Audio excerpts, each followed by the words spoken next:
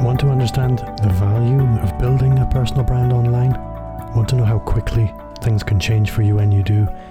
In this week's episode, I'm speaking to personal branding coach Ash Borland, who shares his tips for cutting through the noise online and positioning yourself to really stand out.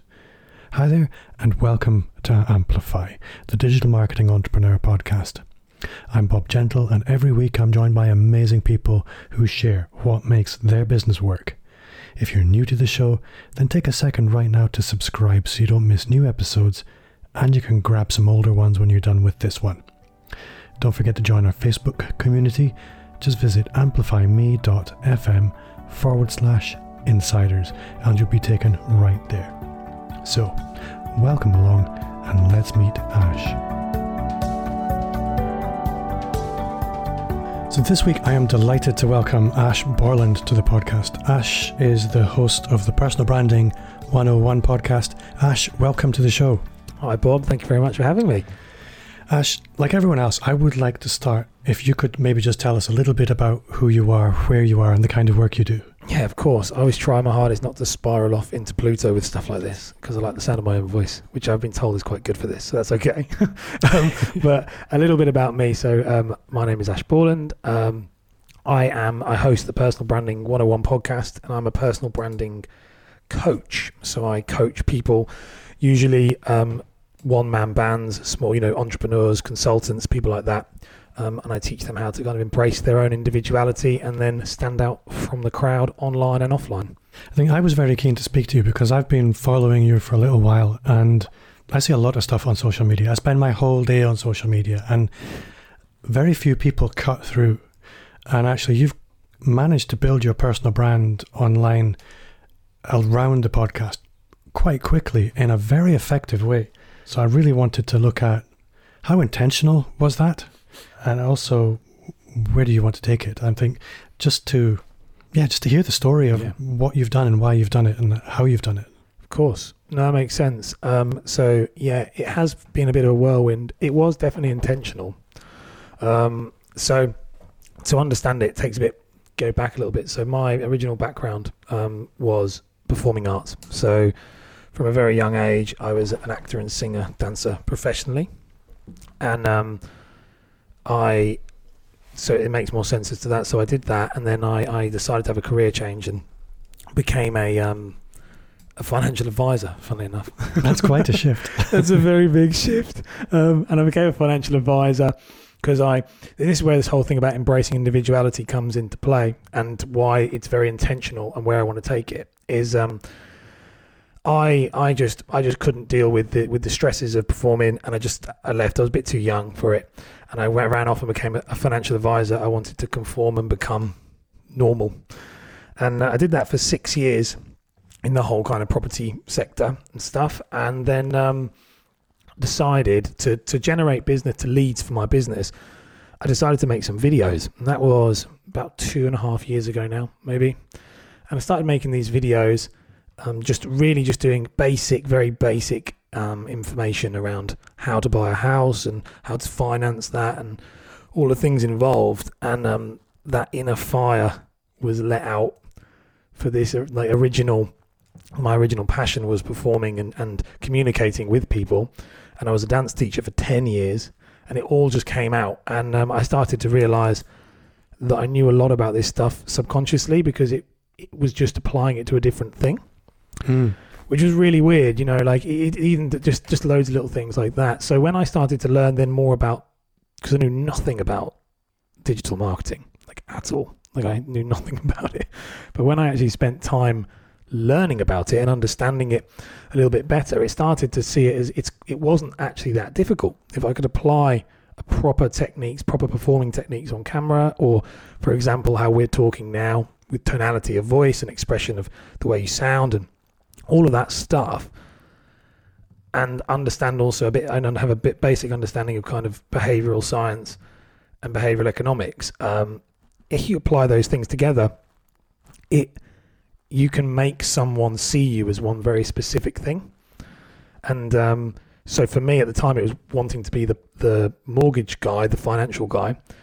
But the reason why the Personal Branding 101 podcast really worked was because I had a chat with a good friend of mine who said, if you focus your attention on this, which is obviously what you love to do, and you go all in on that, what do you think you could achieve? And the honest truth was, I didn't think it would go as quickly as it did, but it was all measured. Yeah, it definitely was. I wanted the idea behind it was that if you saw me in the street, you would know what I did. It's this omnipresent strategy. And did I think it was going to work, or did I know it was going to work? No, I didn't know. It's the first time I've said that. Normally I'm like, yes, I didn't know. I had a gut feeling it would. And it's gone quicker and quicker and quicker. And it's been amazing. Now, where I want to take it, it's very much riding me as apart from me riding it. It's definitely like it's gone quicker than I expected. But my overall gain for everything with this is because of my background. I have this saying that I always say to myself, which is conformity stifles creativity. It's a really silly thing. I never really say it, but in my head, it's the way I always see it. And my long-term goal is to be able to show people that, and that the podcast is really the main move of that, is that I'm able to show people that being yourself and not having to be whatever the corporate world wants you to be, or the CEO like that, it is a superpower. And that's my goal, is really the long-term goal, is to try and empower that, because I think it's really common. Not be what you think the world wants you to be, but be who you are. So that's my long-term goal for it. I think for a lot of people, the idea of be yourself superficially, that sounds really easy until you try to do it.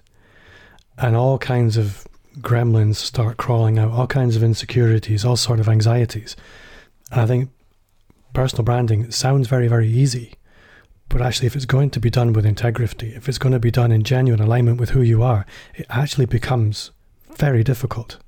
And I think what you were saying earlier about the people who would come to you saying, I have a great personal brand. I think we were talking about this often. Yeah, we were. Yeah, you're right. But actually realizing, well, you don't really. Yeah. What you have is a front. 100%. It's quite a different thing. Very different. I think you hit the nail on the head there. Like, it's really silly, this. I get really good at it now because, and I said this to someone before, it's a never-ending, me and my wife are chatting about this, it's a never-ending journey, generally personal branding, because your brand is evolving and changing, and you are evolving and changing. And my wife is currently pregnant, so my life is massively, one with my business, but my personal life is changing. Things that weren't a big deal to me now are a big deal. My values shift, and I think it's really interesting when like you say, the people who think they have a good personal brand, but really what they've got is a good corporate persona or something. Do you know what I mean? And I think that's something I see all the time, and it's really interesting. Once you see it, you can't unsee it. And I always say to my wife, I'll say, that person has an identity crisis. And she'll say, what do you mean? And I say, well, I promise you it takes one to know one. Like, because that was me. I didn't know who I was. And for four and a bit years, I had to really look deep into who I was. And as you say, it's not easy. Only when you can truly embrace who you are, warts and all, do you then have the success I guess I'm having. Because before then, that was the problem about being an actor. I was amazing at being whatever anyone else had wanted me to be, but it doesn't make you happy. Yeah, it's very easy to, I'm saying I'm not an actor, and I would probably struggle with it, but it's like anything else. If your profession is pretending, it's very easy to pretend. Yes. But to actually take away all the pretense and say, well, this is genuinely me, but not only say this is genuinely me, be 100% behind who that is. That is actually, that's where the work is a lot of the time. Yes. I mean, because not only do you have to do that, not only do you have to accept it, building a personal brand requires you to fuel it, pour energy into it, propel it and amplify it. And that's where the work comes. Yeah. It's never ending. It's very true. I think for me, it was a breaking point, and it was a journey that then set me off. And once I discovered how, it's like anything, I guess, with anyone. Once I discovered how freeing and liberating it was for me, and tiring, but for me, myself, and what it did to my business that I had at the time, that's when people started to reach out and say, can you help me do it? I was like, yes, of course, I'd love to. But I think the hardest obstacle I do come across with clients or potential clients is always not them fully grasping, like as you said right at the beginning, what it is. Personal branding is a buzzword that's thrown around a lot, but to really understand your true personal brand, you have to go quite deep and true to yourself, and instead of what you think everyone wants you to be. And I think, as you've probably found, it will often lead to quite a profound change of direction. Yeah. And I guess what I would like, there will be people listening to this for whom the idea of a personal brand is something they're very familiar with. Mm-hmm. But there'll be another set for whom they're thinking, well, I run a SaaS company. I just want people to know about my company. What are the core benefits of a personal brand as you interpret it? So the core benefits for personal branding on a purely kind of measurable, tangible scale. So for a business, for someone in the business to embody it, the things I noticed and the things I noticed with my clients is, first thing, they start to establish themselves. If they start to build this brand out, they start to establish themselves as a thought leader in their space, in their chosen field, which is always going to help because your peers respect you. So then the second one that I noticed was also that it attracted new opportunities. So I started to increase my network with people I never, and I think me and you spoke about this off air again, similar with you doing the podcast, is you started to attract people I never would have spoken to before. Never ever. And business opportunities started to arise, and they will for anybody who does it. I haven't had a client yet who hasn't experienced it, but you can't really, they're not tangible to explain at the beginning because you don't know what's going to happen. But my network grew, and with it came loads of new opportunities to the point where now here I am at a complete direction change. And that could be yourself as a business owner. And then the third one, which is the main one, why many people get into it in the first place, was and will be for yourself, not you, but anyone listening to this, is I started to attract sales leads and ultimately closing those sales without actively chasing them at all, because I hate sales. I'm terrible at it. And I was thinking that what I started to notice was people would come to me and just go, can I work with you? And yeah, I start to have that, or my clients are starting to get that now because, the business has been going it's a startup. So I've got a couple of clients who are really starting to soar in this space where they can't get their head around the idea that 3-4 months ago they were calling people, and now they just do social media based content and lives and things, and they have an abundance of leads. Now, the ones, and I will, so that's the tangible three things. Now, the ones I would say is these guys, the two, who are absolutely flying in that, have definitely done what you just said at the beginning, which is not unlocked, but they're willing to go to who they truly are. And that's why they're being very successful. They seem to be quite talented at it and unlocked it quickly. But they're definitely the three benefits that I found, and anyone I know has found. Now, there's a lot more personal benefits to it as well, but from a business point of view, it's a very good investment to start building your own personal brand. I think one of the things I've found, which is it's almost like a wrapping up of what you've described, is previously I had to pitch for business. I had to tender for business. Now it's almost completely switched around where people come asking almost for permission to work with you. And it's a very odd experience. Now, I'm not saying this is entirely the case, but I think the more you build your personal brand, the more you build that almost mini celebrity, the more magnetic you become as a potential supplier or partner, or however you define it. Yeah, I think I had my first, as you said, the podcast is really, really starting to take off. And I had my first couple of calls, it would have been about 2 weeks ago now, where someone rang me and said, or we scheduled a Zoom call, and he actually said, I've listened to, and he literally quoted the episodes. There was like 5 episodes. He'd listened to them all, and he was, the 40-minute call we had was him telling me my theories and things like that. And it was really bizarre because in this world, because all he said to me, he said, so what do you do? And I said, well, I can coach you and help you get phone calls like this, because that is the truth of it. Is it's very like, it blew me away. And the podcast has now brought more and more business. So does LinkedIn. And yet I have never, since I've started, have to actually say, I've never once said, come and join my personal brand mastery program. Not once. Or I haven't had to, because they've come to me, and then when we've chatted, it's just been so much better. I mean, it's blown me away how it's done, and it works for anyone who's willing to put the time in. It works, but it's just definitely the one thing I'd say that's hard with it is willing to take that jump off the cliff, to understand that you can't be actively pitching and doing that, because they kind of work against each other. Yeah, it absolutely does. I think one of the things that's sort of regularly echoed in the personal brand building world is you need to be about serving, not selling. And if you do that, if you take it seriously, then over time the opportunities come to you, but you have to pay your dues to an extent. There are some quick wins and you can get lucky. But I think this is how I describe it to clients, because I'm not in the personal brand training coach business, but I do incorporate a little bit of personal brand work within the wider digital marketing mix.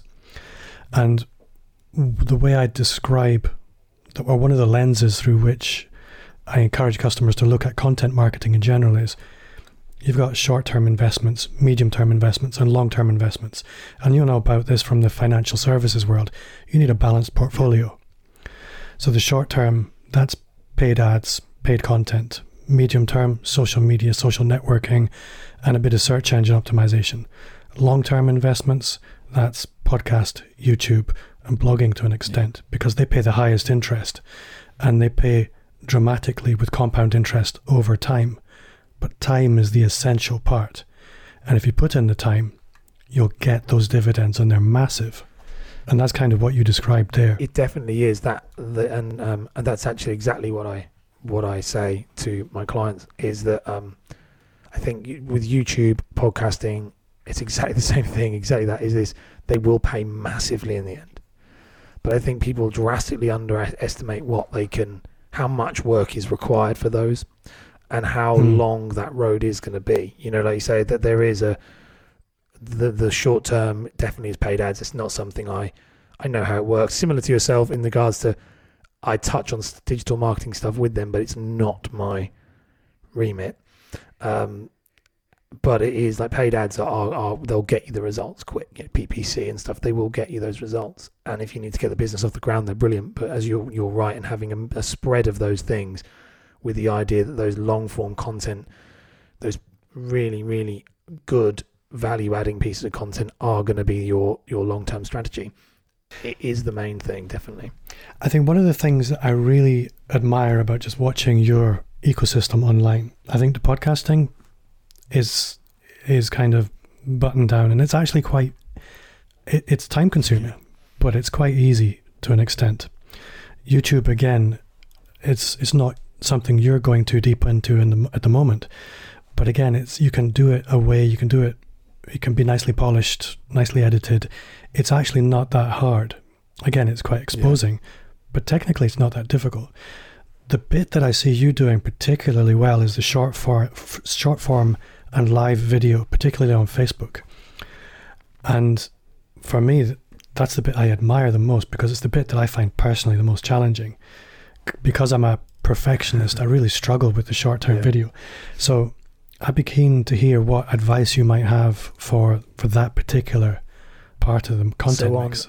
In regards, because there's two different approaches for that. So with the live or with just the short form content?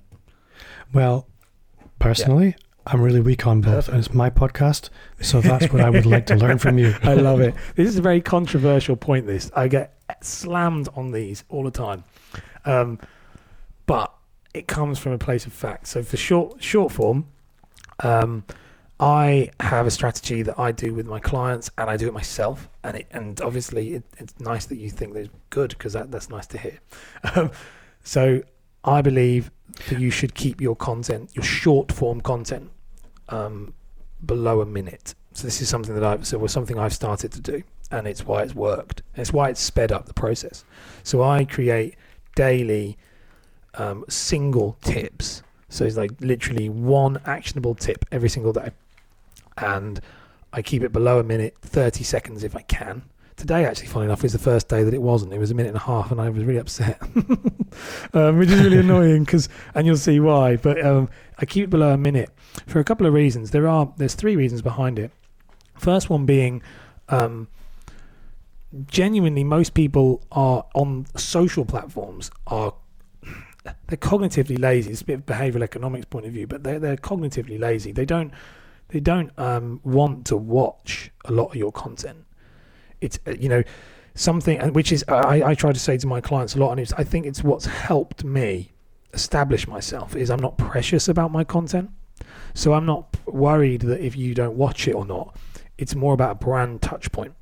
So it's more about you scroll through your social media feed, whether it's Facebook, LinkedIn, Instagram, Twitter, whichever one it is, and you're seeing my face and you're seeing the word personal branding in some way or another.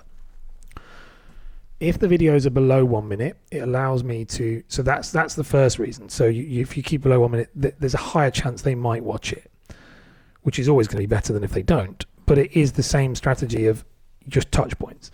The second one that I really like about these 1 minutes is you can repurpose that content across multiple. If it's below a minute, you are no longer restricted by the time caps on something like Instagram or TikTok. I mean, TikTok. Do I think TikTok's going to be the next big thing? I don't know. Does it take me? Is it a thing for you currently? But I do use it.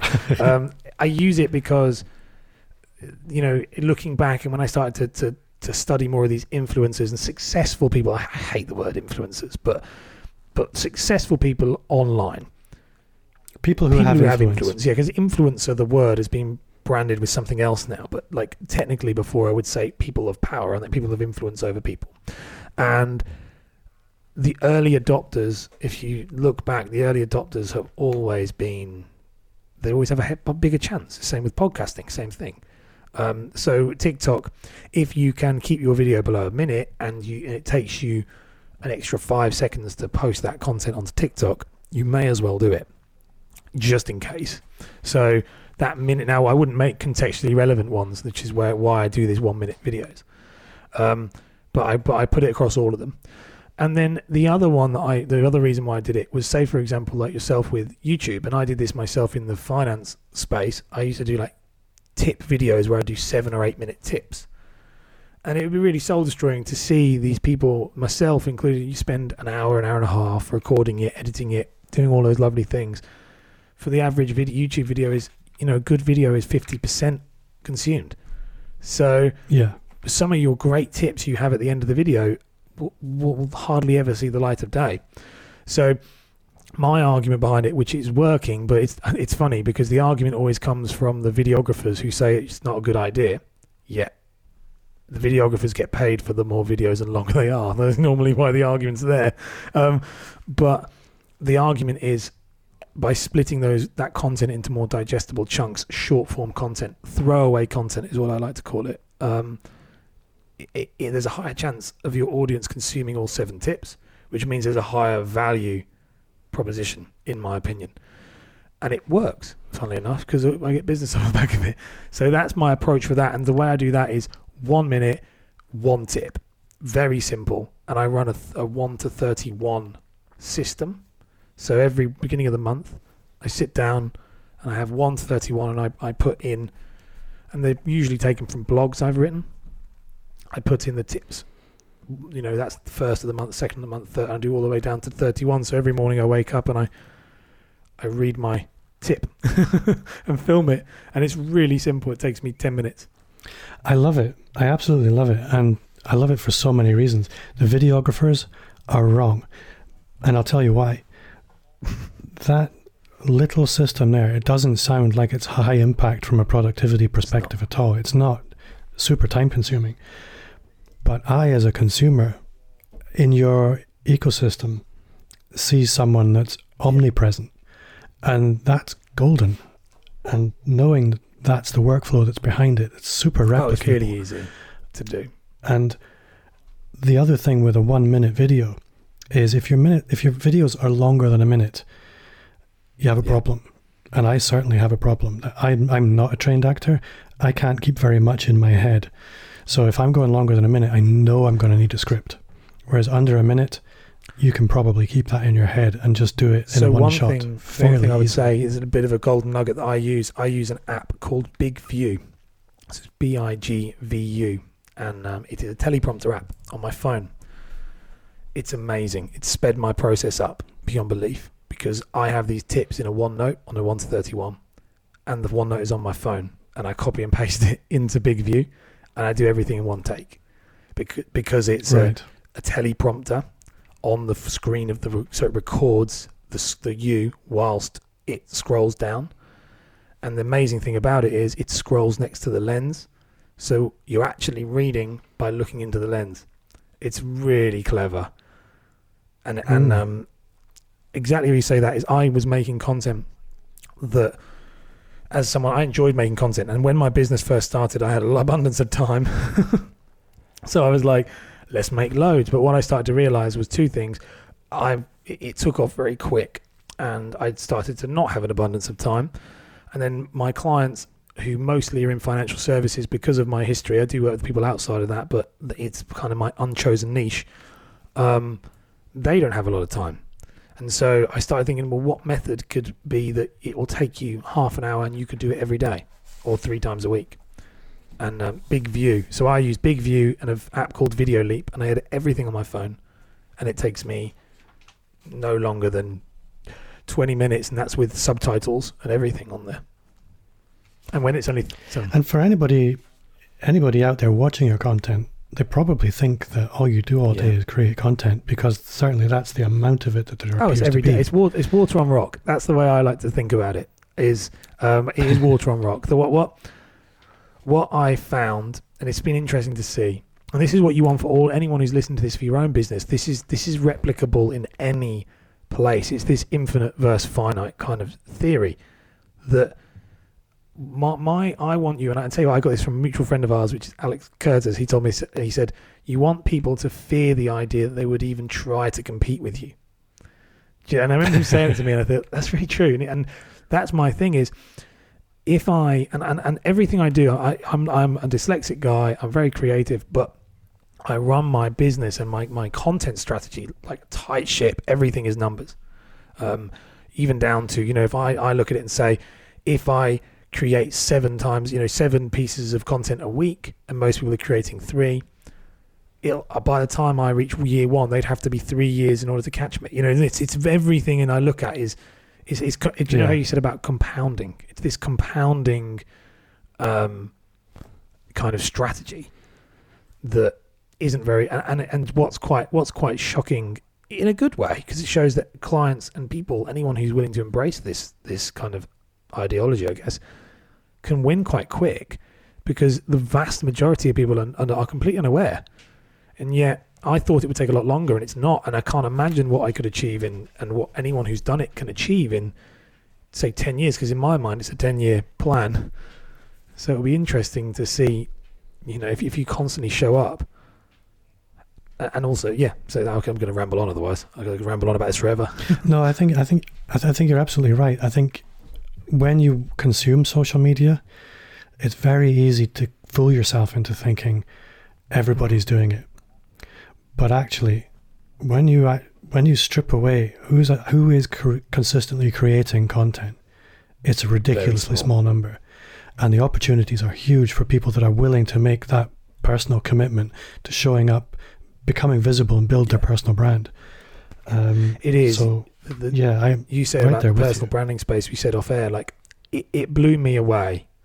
I was massively fanboying around the personal branding space. I loved it. I was huge because it was one of these things where I was like, and it was funny enough. Again, talking about Alex Curtis, he was helping me when I was a financial advisor, and I remember sitting with him and we were chatting, and we had a podcast episode talking about my strategy with financial advisors when I was one.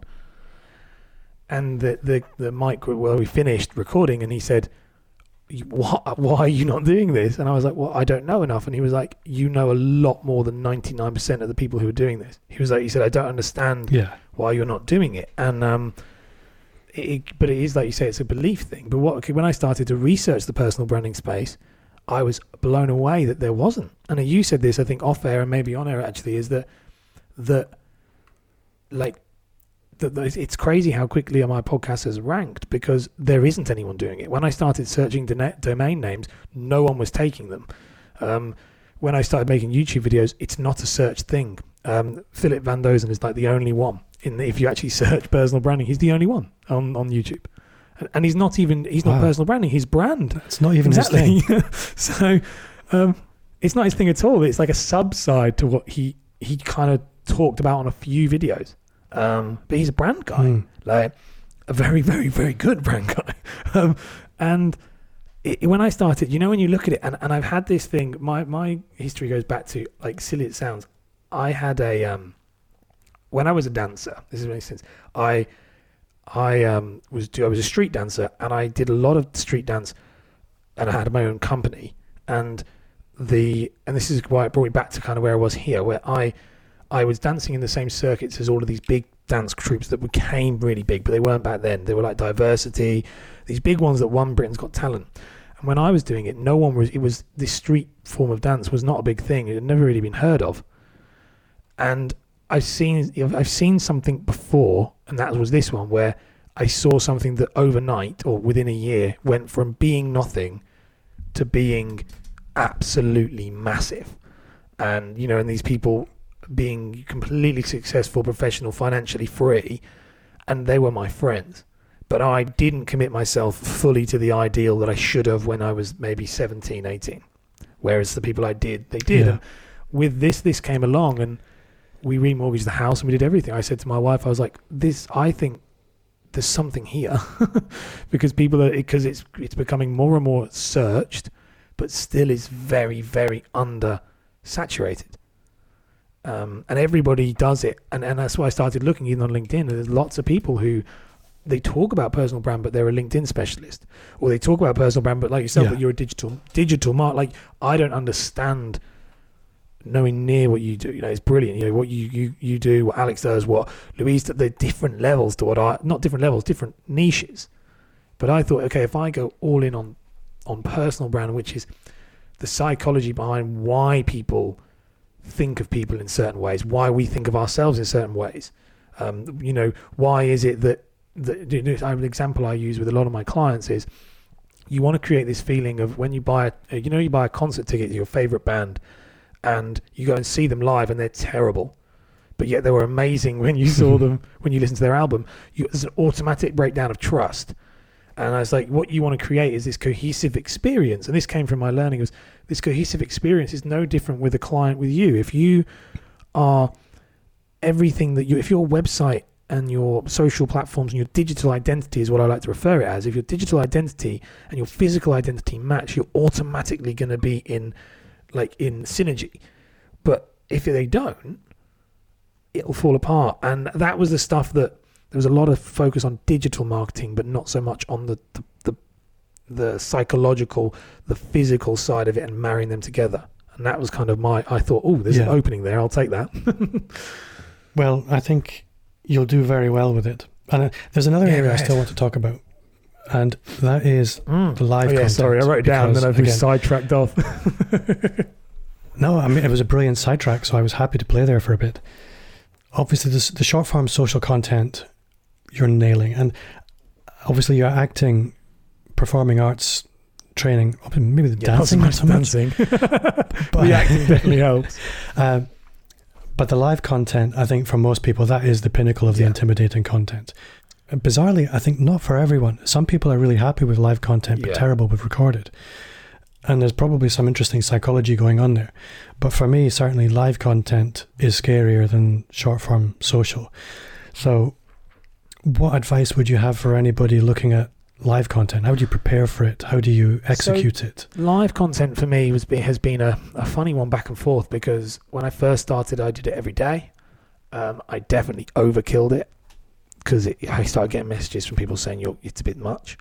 It's just abundance. They can't consume it. Go back to the 1 minute thing. However, my hardest thing was trying to frame I'm trying to think words to say. My hardest thing was trying to understand and frame why each thing exists. So not just saying the same thing on a live that I could have said on a podcast that I could have said in a 1 minute video. It was, what specific reason do they have?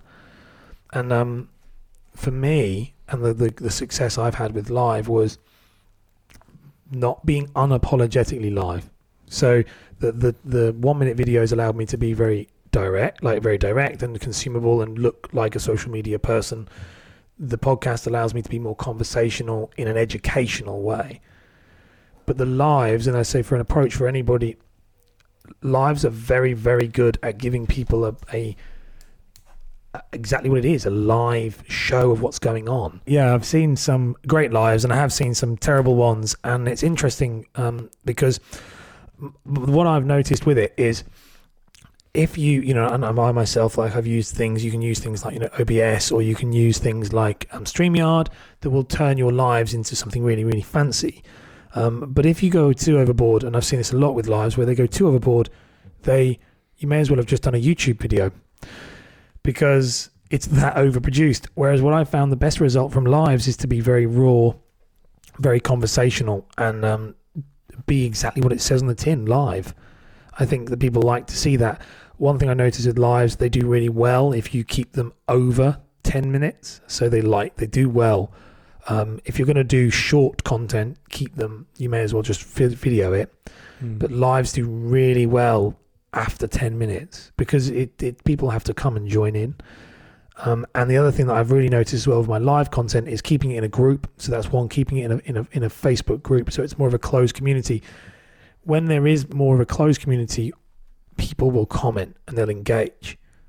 And whereas I've noticed when I did it on more of an open forum, something like my Facebook profile, for example, they don't, or my Facebook page, they don't engage the same way because people are so worried about what they're saying. They're not really worried about what you're saying. They're more concerned about what they're going to say, if they're going to look silly writing a comment. So keeping it in a safe environment is very good for live, definitely. And then the other thing that I said is really good is you as the person going live, acknowledge the people who are watching. That's something I've really noticed myself. It really helps, one, boost that engagement, which is always going to help you with with the algorithms and things like that. But two, create this sense of community, because it's lovely watching when you're watching someone live and they say your name. It's a really nice feeling. So it's always thinking about how are you, going right back to what you said at the beginning, of how do you serve your audience, your community, your clients, your customers, whoever it is that you're communicating with. It's making them feel good, making them have a good experience. And if you're just on there talking about you, which is the one of the common things I see go wrong with lives, is a lot of people get on there and just talk. And they don't engage with their clients, they don't engage with their people. It can cause some problems. So one of the anxieties that I would have, I've got a million, but don't worry, so do I. They're turning up, and obviously you're there for something like a Q&A and nobody's got any questions. You need to prepare, I'm not guessing, I know. I've never done it. You need to prepare content assuming there's going to be nobody there. Yes. How much content do you prepare for that situation? So I prepare, it goes back to the water on rock thing. When you do a Q&A, if you've never done a Q&A before, or you've never launched this live Q&As are a brilliant thing, but you've always got to be prepared for the idea that no one is going to ask questions. Because unless you've started to build it as a habit, as long as when it starts to become a routine that you're doing a Q&A every week, you will get questions. But if you just do it out of the blue, you probably won't, or you might get one or two. I always prepare 3 questions. So I always have 3 questions that, and I know that other people who've done this, get 3 questions that you either have prepared or that you can give to a friend or family member to ask. That's fine as well. I've done that for multiple friends and family members who are in this space of trying to build their own thing, where they'll ask questions on a Instagram post that they're going to talk about live, I always ask a question. But if not, I would prepare 3. And I'd always have 3. I'd have 3 in the bag that are always good in any environment. Do you know what I mean? Like, so for personal branding, there's going to be 3 that always come up. What is a personal brand? It's always the main one. What social media platform should I be on? And what should I talk about? I get that.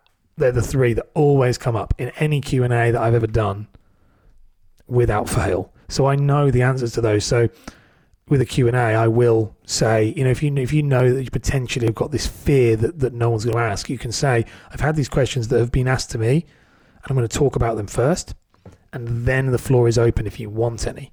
That way, then you can shut that live down if it doesn't. But eventually, if you do it enough, if you do 3 or 4 of those, people will start to comment, and they will start to ask those questions because they are curious.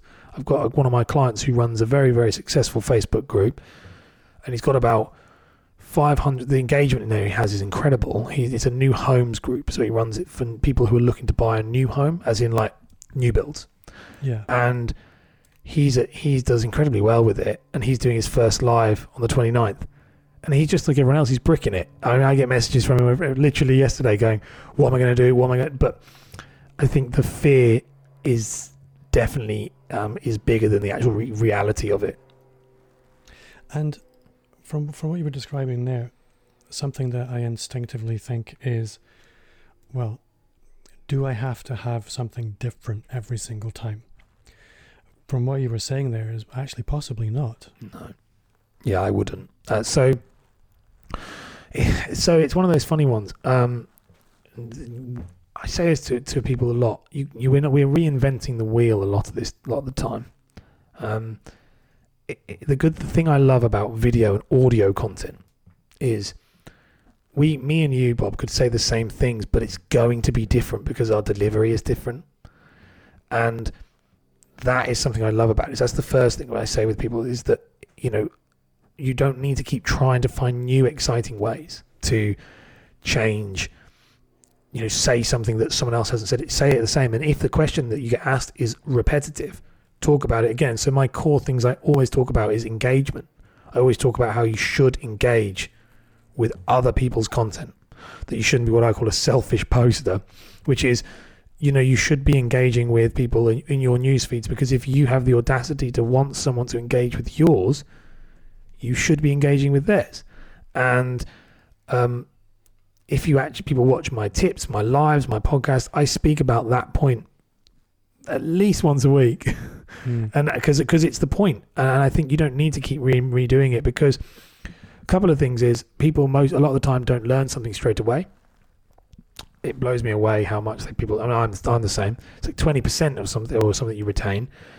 So you don't need to as long as if you've got 3, 4, maybe 5 really powerful messages, and the best, obviously, if you have like 10 core strong things you're going to talk about with a live video, you could cycle those. So if you did one, so something I like to work, I've got a little bit of paper in front of me now, but something I would say with a client would be do 12. Let's do 12. That's a quarter. I love to work in quarters, by the way. That's 1 quarter. I would recycle that every quarter, because by the time you get to Q2, the first live, if you want it really structured, the first live, they would have your audience will have either forgotten, they've been new, because you're bringing on new people all the time. So they're either going to have forgotten what you said, they're new, or they're going to re-listen to it and learn something new.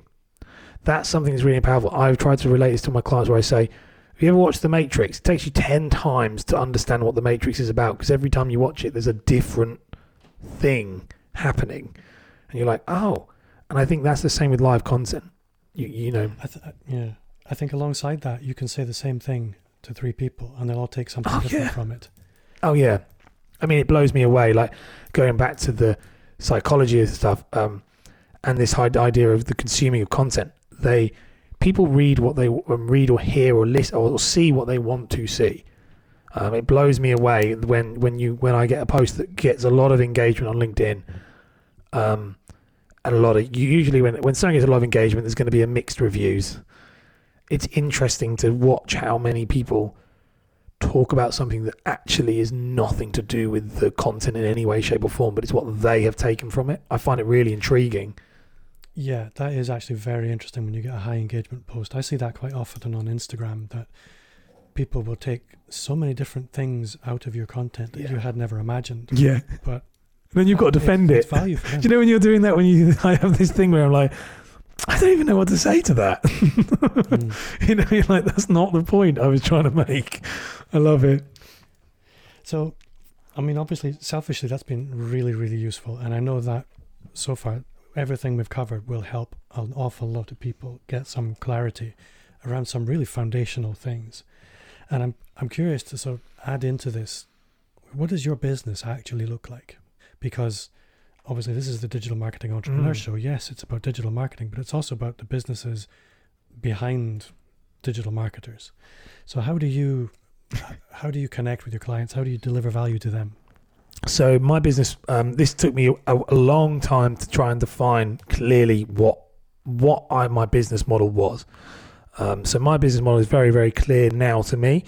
So I am a personal brand coach, and so that my only paid service at this current point in time, because again, mastery of one, and then I'll expand as we go on.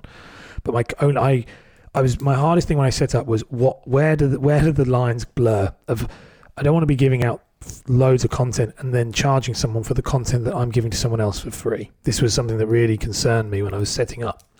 And I think there's a lot of mixed messages, and this might be something that a lot of people actually might be listening to that have a similar worry, because this is definitely was.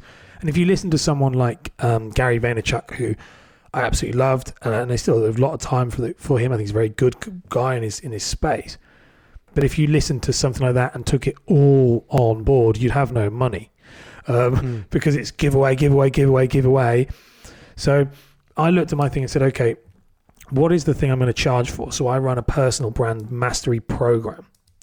And so the program is a 3-step program. It's 3 8-week courses, and you people buy it in 3 chunks. And that program effectively takes them from not knowing anything.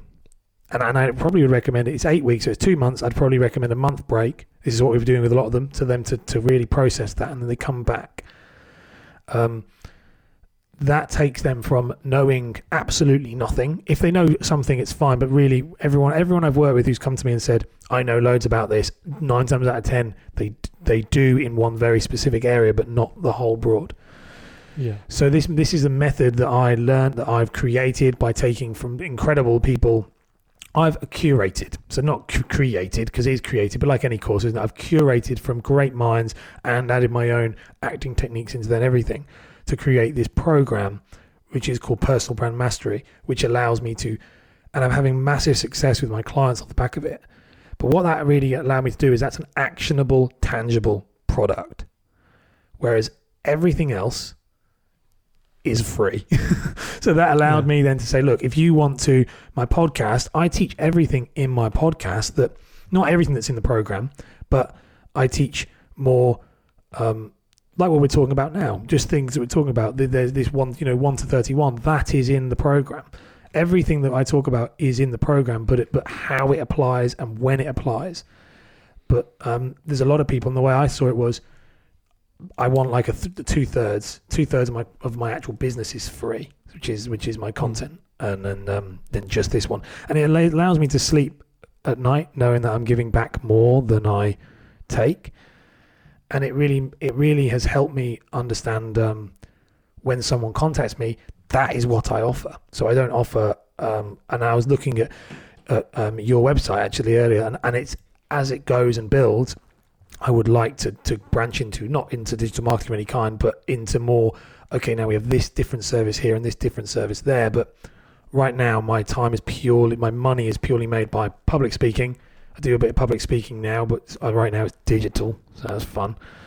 And the program and everything else, the podcast, the content is all completely free. And I've had a bit of a run-in with a couple of online course people so far, because they've said, why don't you take your content that you're making as a podcast and put it into a course, and that might be the case in 2, 3, 4 years. But as I said to you at the beginning, this is a marathon for me, not a sprint. And my goal is to be the number. I want to be my goal, not want to be. My goal is, and I will be in the next 10 to 15 years. I want to be the world leading specialist in this, because that's my entire goal. And to monetize too quickly is a big fear of mine, that you can lose your audience. Yeah, I think also the ratio that you've got there in terms of the service over product is one that I think will allow you to build a very fulfilling business. And not enough people really take that seriously. Yeah. I think for me, that's my DNA. If I don't have a mission, I have no motivation at all. Speaking my language, that sounds like you're very similar. That's exactly. I can't get out of bed if I don't.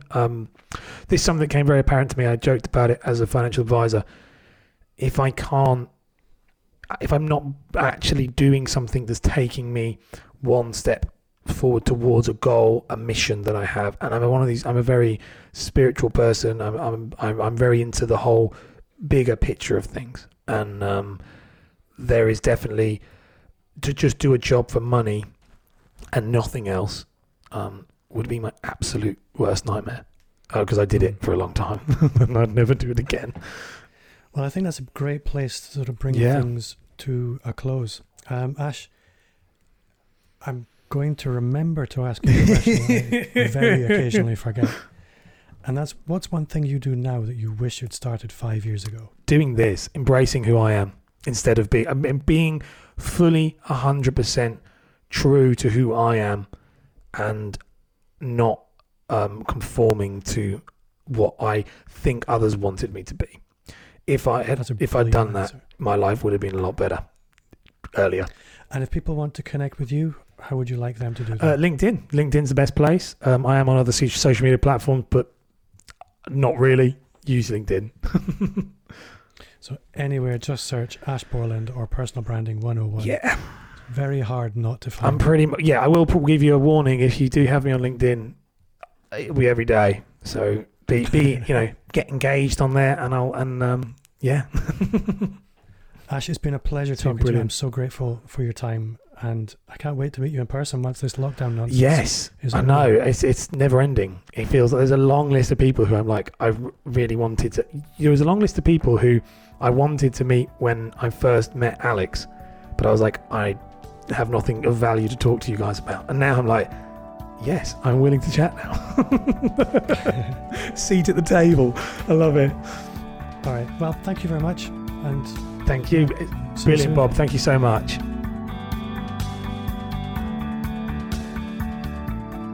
Like they always say, the best time to plant a tree was 20 years ago. The second best time is right now. Building your personal brand and becoming known in your space can actually go quickly, but it takes consistent action, and becoming used to living on the edge of your comfort zone has to be something that you become accustomed to. If it was easy, then everyone would do it, but that doesn't mean it's rocket science. And the more time you spend on the edge of your comfort zone, the more that zone expands. Before I go, just a quick reminder to subscribe, and if you haven't already, then join our Facebook group. You can find a link in the show notes, or just visit amplifyme.fm/insiders, and you'll be taken right there. I would love to connect with you on social media. Follow me wherever you hang out, and you'll find me at Bob Gentle. If you do, then message me so I know and I can follow you back. If you enjoyed the show, then I would love for you to review it on iTunes. It would mean a lot to me, and it's the best way to help me reach more subscribers. My name's Bob Gentle. Thanks again to Ash for giving us his time this week, and to you for listening, and I'll see you next week.